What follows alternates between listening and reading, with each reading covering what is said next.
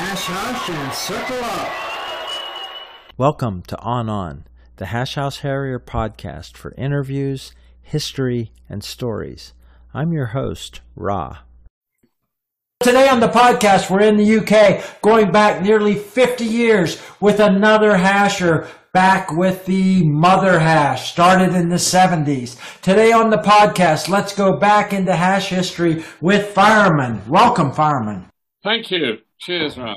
Also known as David, but let's tell everybody your origin story. When, where, and how did you get to your first hash? I think I was in a bar somewhere in Battery Road in KL. I'd met a couple of these guys who were on the hash at some club, at the Lake Club, and these guys came in after a run. He was a Navy diver, very fit guy. He worked for overseas engineering. He came in and he said, "Barker, what the hell are you? Why aren't you joining the hash?" He'd been persuading me to join. He said, "Look, what fun it is."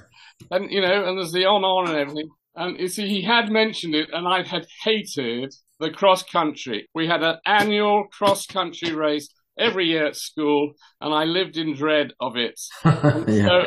So I thought it was some bloody cross country, and I said, no way. But finally, he said, "Come on, Barker," and there's a bunch of others. So I said, okay, cool, I'll come along. And he took me to the next hash. Do you know what year that was? I got to KL in August 73, so it must have been early 74. I'd resisted for about 4 months. Do you remember anything about either that first run or the early days there in 74? What was the KL hash like then? It was fantastic. It was mainly expat. There were a few wonderful old Chinese businessmen, rich Chinese guys who I think they were using it as a sort of business club. They weren't quite sure what it was. So we had some great old characters, but basically expats. Mainly we were on 3-year terms there mostly. Most of the long-term expats had left, the people, you know, the old planters, but the worst planter people. So a lot of businessmen, quite a few engineers. And it was really, the great thing about it was that every week, at Monday, at 5 o'clock, I was going to be in somewhere new, somewhere different, somewhere unique. It could have been in the rubber, it could have been in oil palm, it could have been in the jungle, or it could have been on the tin mine. And it was just fantastic. And there was such a great bunch of guys just used to drink. I mean, when we came back to run, we never ate. We just have a big tank full of ice. Came in a van from the brewery, from the Malayan brewery, and they emptied all the tins and Cokes and 7-Up and ginger beer into this tank, and we just sat around it until we'd drunk everything. And it could be, some people peeled off, obviously they had to go back, but otherwise we'd just sit around there and talk, and it was just fantastic. Warm nights, crazy stories. We never ate anything. So we'd all been drinking, but of course we'd been running for hours. So somehow none of us got killed on the way home. No. We hardly ever remembered how we got back. I think there was only one story. There was a Swede who'd run off the road somewhere coming down from one of the hills, from the hill station. Amazingly, none of us got killed. I think one guy did get killed once. He fell off a large boulder in a river stream, but we were amazing. And we never saw snakes. Everyone said you can't go running the snakes. I think I saw 3 snakes the whole time I hashed in Malaysia. Fairly low risk. It was just all great fun. So do you think that hasher that you recalled that somebody died, did he die on trail? No, he died going home. Driving home. This chap, who I will remember, I have to give it to you as a separate one because he was a great chum. The king of the hash, if there is such a thing, the old man of the hash was John Duncan, who you'll know well. I'm sure you'll know his name. Sure. He was the sort of the great mover. But there are a lot of guys from way back. There's David Scorse who'd first run. I think he'd first run in 58. I think he was the hash secretary the next year because everyone else was getting pretty tired. And he'd only been there for a year or two. And he's still alive. He lives just down the road from me here. David Scorse. It's Scours. SE, and he was full of wonderful stories as well. I mean, he's been on the hash since '58, for God's sake. Yeah. Let me ask you about your experience there at the beginning. You were dreading it, fearing it was a competitive cross-country race. How did you do on the running then with this group of, were there mostly runners? Were they the same as you? Were you at the back? How'd that work? Well, it was all sorts of things. We had a golden rule in KL, on the KL hash, that you should never run uphill. Ah. That was a laid-back sort of British hashman. But of course, there were a lot of American bankers there. There was Tom Noring was Mr. Gillette. There was Keith Kanega, who was Chase Manhattan. Let me do some interjections here, because I've talked to Keith. Keith came back to the United States and started one of the earliest all-men's hashes in Rumson, New Jersey, and he's now in New York. Yeah. So I met him when he came back to London, and we talked about that. Yes, I've kept in touch. I last saw him probably about 20 years ago. Yes, I imagine you would have known Keith. If you ever have time and interest, you can hear my interview with Keith. And I'd love to. Yeah, because he was brilliant, because he was a great hash scribe. His recall of runs, had a great sense of humor. Yeah, he was good. Tom Noring was a great mate of Keith. He's now lives in Boston. Tom had been in the American Olympic sprint team. I think it was the quarter-mile sprint team, right? Uh-huh. So he was very, very competitive.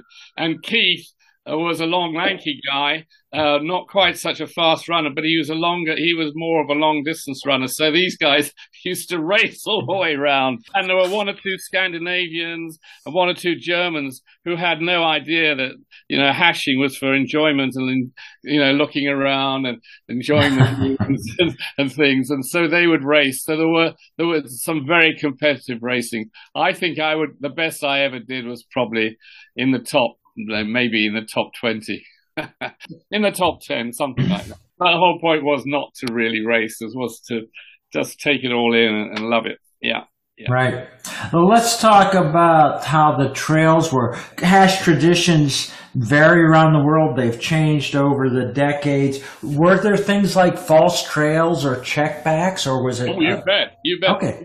For a start, it was a paper chase. So we were using basically old office paper. So the secretaries in the office would chop them into sort of 2-inch square, 50-millimeter square patches, and you just grab a whole lot in a bag. And somehow there was always enough paper to go around, and you could only lay paper on the day because there's always daily rain. But if you were a lazy hare and you decided to do half the hash on the weekend and then the rest of the hash at late afternoon on the Monday, you're in big trouble because the chances are the paper being washed away over Sunday night. Right.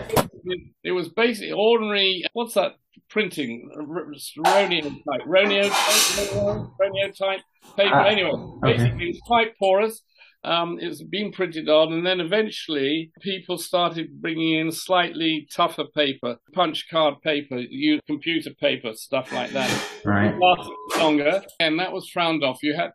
You had to be careful where you laid that. But basically, it was always paper, and yes, there were rules, but you basically had maybe 5 checks in a run, maybe 5 or 6, and at a check, you would lay a pile of maybe 4 or 5 bits of paper, not too much. And then you had rules for where the trail could start up. You could lay false trails, but also you had a various rule for rubber.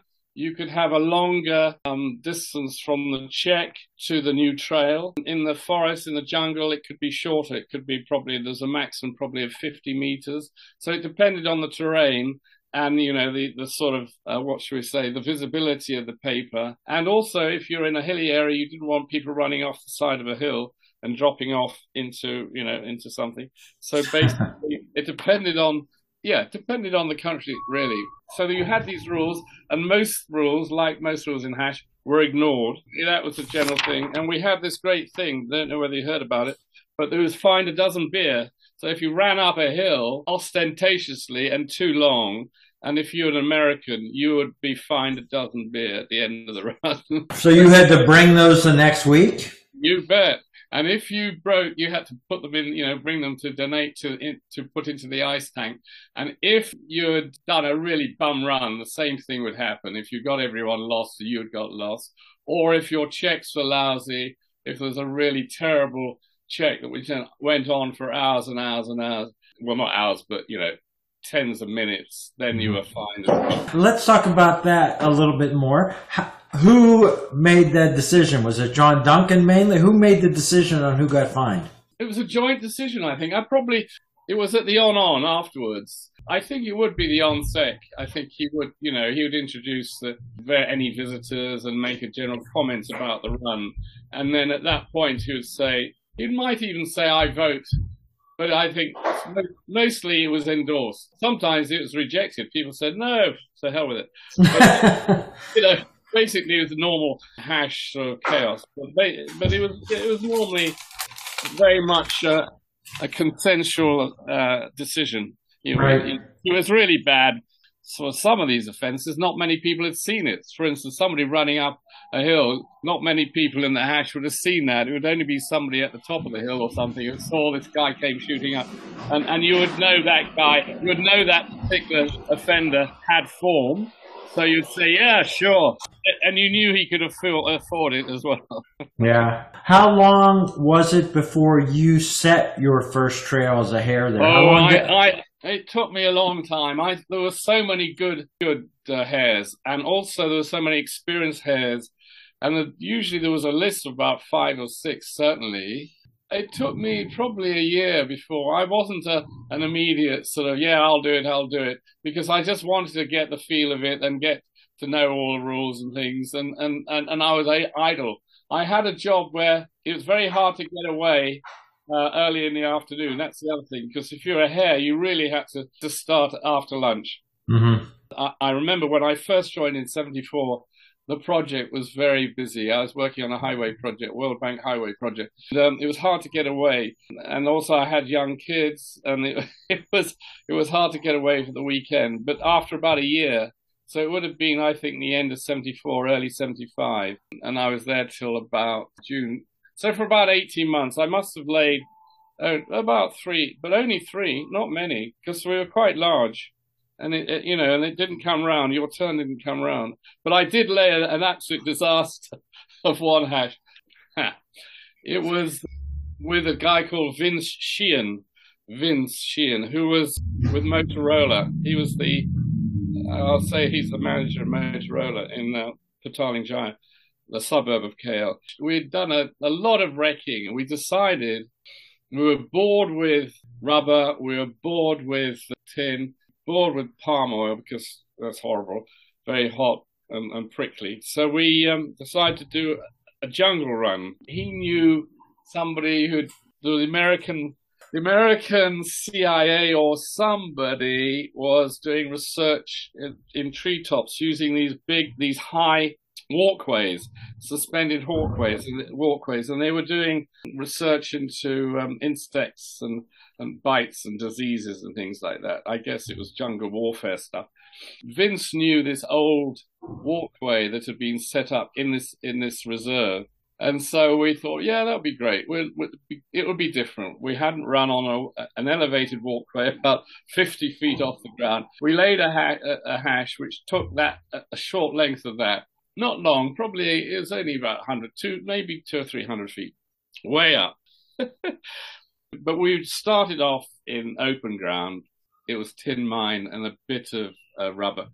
And then by the time the run turned into the forest reserve, suddenly a massive, great black cloud came over. So about half an hour, really, before we'd expected it to get twilight, we were into quite darkness and heavy rain and thunderstorm and everything. So as we got to the elevated walkway, there was a lot of wind, even in the forest. And so paper was being blown all over the place.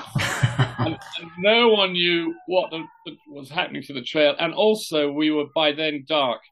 And we never carried torches in KL, very rarely. We always carried torches, but we didn't in KL. Very rarely. Only a few wise guys. we finally somehow managed to get to the beginning of the road, the walkway, and then it stopped. And then what happened was it was pitch black, and all of the whole floor of the forest, of the jungle, was covered in paper. We thought, what's this?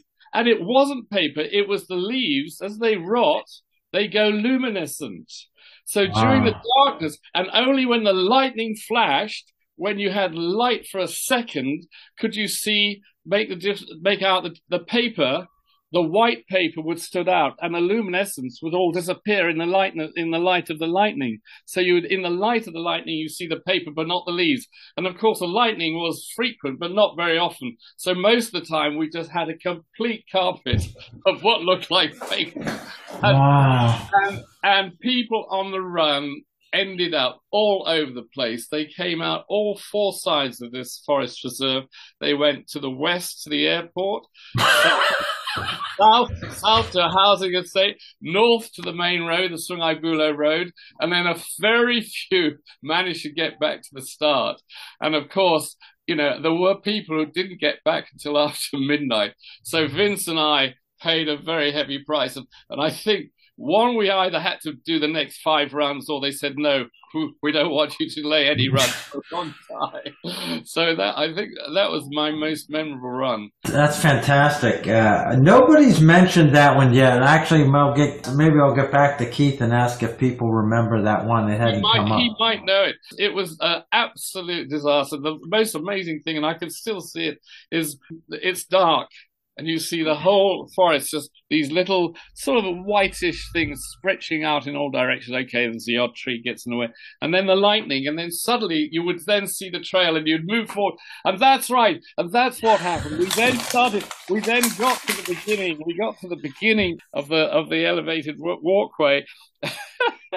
And about 4 or 5 there were groups of 4 or 5, and it was so dark that you won't believe it, we held hands as we walked away, tiptoed along this walkway in the dark, and scared stiff we were going to fall off the end because we couldn't see where the bloody end was. And the check, which was, we set the check about 30 feet before the end. Of course, the check had disappeared, so no one knew where the hell the end of the thing was. And so if anyone had fallen off, we were hoping we were going to hold him, and 4 others would hold the other, would help 4 or 5 would hold him up, stop him from falling down into the hole. That was the theory anyway. It was just unbelievable. It was the night the hash held hands in the dark. It was just wild. Yeah, that is a brilliant. Took a long time to live that one down. I bet. Let's quickly then run through your chronology. You left there after about 18 months of hashing. Where did you go next in hash? I'd run a bit in PJ, Petaling Jaya. By then, there were quite a lot of hashes in KL. So I guess there was a ladies' hash being set up. There was Petaling hash. So by the time I left in 76, there must have been about probably 5 different hashes. There were probably about 50 there now. So after running with KL and PJ and the ladies' hash, I went to Manila. Manila had one hash then? There was only one hash. It was the Makati hash. Yes, it was the Makati hash. So we ran out of Makati. It's Forbes Park was the main centre of the hash there. There was a military base there, which Forbes Park. So we used to run around the edge of the military bases. There was a lot of flat ground, open ground there, away from the housing. But obviously, we often ran downtown. So you'd run downtown down by the bay. That was really pretty grim because it's full of jeepneys, clouds of exhaust, and they were charging along the roads, ignoring any pedestrian. You had to be pretty careful. So we used to run in downtown Makati in the old parts of, what was it called? Makati Bay, I guess. There was a very famous hotel, Manila Hotel. We used to run around there, around all the knocking shops and all the bars. It's pretty unhealthy stuff, really. The only relief was we used to go out for Sunday runs. So the couple of the local long-term expats, they had Filipino wives. Some of them had quite wealthy Filipino wives. So there was always some lovely place to go out in the country, and we'd have a Sunday run with the families. Basically, otherwise, I think it must have been like KL. I think it was probably a Monday night run. That was a few years before they formed the first women's hash there in the Philippines. Correct. So what about the traditions? Was it very like KL, or did they add singing or circle or anything like that? It was very similar. It was very similar. In fact, some of the guys, there was one or two guys who'd come on. I remember a chap called Columbo. Does his name come up? I've forgotten his first name. My friend, Tom, and he was with American Plantation Company. Begins with, it's a four-letter word. He had moved ahead, so I knew him, knew one or two others. It's very similar. You know, a lot of wenching went on, of course. I think we used flour. Mm-hmm. No, it was chalk. We used chalk in Manila, and flour it was in Hong Kong. So it wasn't paper. So that was the one difference. Because there was so much interchange between the hashes with all these expat guys, you know, they were either based in Hong Kong or KL or Bangkok or Manila, and they used to do the region. So they used to plan their tours around the region so that they were in the towns. Was it Sabah, Tawau, Kowloon, Malacca? They would plan their business trips on the day of the hash night in that town. You've heard about that, haven't you? Of course, yeah. Some of us still do that today in the modern version. Yeah, over the past 35 years. Yeah. Were you traveling around at all? No, I wasn't. No, I was project based. So I stayed. I was either in KL. I was in KL in the end for 3 years altogether. Hong Kong for 4 years. Manila, 3.5 rather. Manila was sandwiched between KL and Hong Kong. I was there for 6 months, and then our project came to an end, and our Filipino partner, decided they were going to go with the Japanese, and I was with an Australian firm then, and so I left Manila then. At some point, you went back to KL for a term. Yeah, I used to go back. Yes, I went back. Well, in '87, after I came back from England, I spent 3 months on a project back in KL in '87, and I ran the hash then. Then I had some more trips from the UK, and I used to go to either Manila, Philippines, or Hong Kong. So I used to run, as a visitor. And then that was after my 4 years in Hong Kong. I occasionally used to run with the Hong Kong hash, but mainly I was with the Kowloon hash. Mm-hmm. It was the boys of Kowloon and the men of Hong Kong, because they were all American bankers, American businessmen, and British bankers. And the Kowloon people were the fit, younger civil servants and military types who were a bit less, what should we say, of a social elite. We were and we had some policemen, quite a lot of policemen. In fact, one of them, Stuart McDowell, became, I think, the police, the most senior expat policeman in Hong Kong just before the handover. We had quite a good mix. Yeah. When you got back to KL on those visits after you first left, had you noticed change? Was there a change happening in KL? Well, gradually. Yeah, it hadn't really changed much. When I got to in '87, I'd run in '88, in '80 anyway. I'd gone to the Interhash, there was an Interhash in 1980, so right. On my way through from Hong Kong, I'd been to that, to '87. Very much the same guys. John Junkin was there. A lot of the people I knew. Chris Boyd was there. A lot of them. But then gradually it did change. It became much more local because most of the expat community had reduced. Malaysia wasn't such a KL wasn't such a a good posting. It wasn't such a dynamic place compared with Hong Kong and Singapore. There was definitely more locals, which is good, but it had changed because it became slightly disorganized. Sometimes you had hares who had never properly recce'd. There was a lot of nonsense going on. People would drink in the afternoon and then go out on a hare, and we had some chaotic runs. So the quality had gone down. But the other thing, when I was there, KL was surrounded by greenery. There was, there was the Klang Valley was all greenery and estates. Then gradually, by about the early 90s, KL had stretched. The whole place became just an urban, semi-urban sort of area.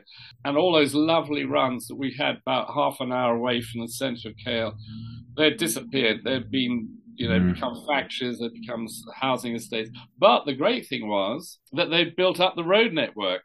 So you could, with the new roads, instead of these windy little roads, you could get a long way out, probably 10, 15 miles out very quickly. And so you could run new country. So we were running different country. We were running country further out of KL. It was the same mix. It was rubber. It was tin wine. It was a little bit of palm oil. And the rubber was dying out. Palm oil was coming on. That's right. It's the other way around. Occasionally, you went up to the hills, into the forest. Up near Genting Highlands. We had lovely runs up there, and we had hash walks. We had hash walks as well. By the 90s, we had a thing called a hash walk, but that's something else. My experience, I spent a lot of years in Cairo, in Egypt, and when I got there at the end of the 1980s.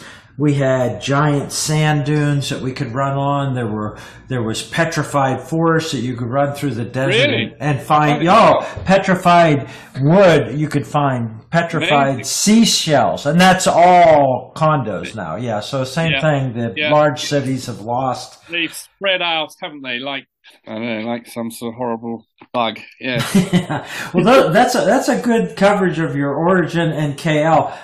We call you Fireman as sort of a hash name. Of course, KL did not have hash names at the beginning. Well, they did have them, but not to such an extent somehow. Yeah, you had titles, the hash scribe, the hash born, But most people, they were just called. But there were people, who were. I'm sure Keith was given a name. He claims he's always been just Keith and never gotten a name. I'm sure, okay, all right, okay, maybe right. Maybe right. He may have gotten one that he figures no one will tell. Want to tell you about. That's right. Yeah, unfortunately I told you I've lost all my Richard hash, my lovely hash treasure of all those hash trashes. Yeah, because I'd love to have them again. Yeah. What's your link to the name Fireman then? You haven't got enough time. I'll tell you. It's a long story. All right, we'll do that on the next section. We'll do it on the next one. It was in the China Fleet Club in Hong Kong. It was an event that happened. Basically, we were invited over to some sort of joint meeting with the Hong Kong hash, and they were being such a bore, and they were doing some awful, jokes or something. So went out in the corridor. There was one of these old water fire extinguishers. So I took it into the hall there, pulled the old collar around the piston, and then set it up on the stage, and then banged the handle down, and then ran like hell, because we got chased all the way down the Wan Chai by this very angry crowd of Hong Kong hashes. So after that, the Kowloon hashes called me Fireman. Yeah, that was the reason. Wasn't very clever, really, but it was wonderful. The jet just went straight over the stage, and these guys wondered what the hell it all was about. And then there was a mighty uproar. Anyway, that's it. That is part 1 with Fireman. There's lots more to come with history of the 70s and 80s with Fireman. This is the On Podcast. Hash your voices, hash your stories, hash your history. New episodes every week. Till next time, On. This is Rod. To close the circle, here's the Hash Anthem sung by Mother Hash. Swing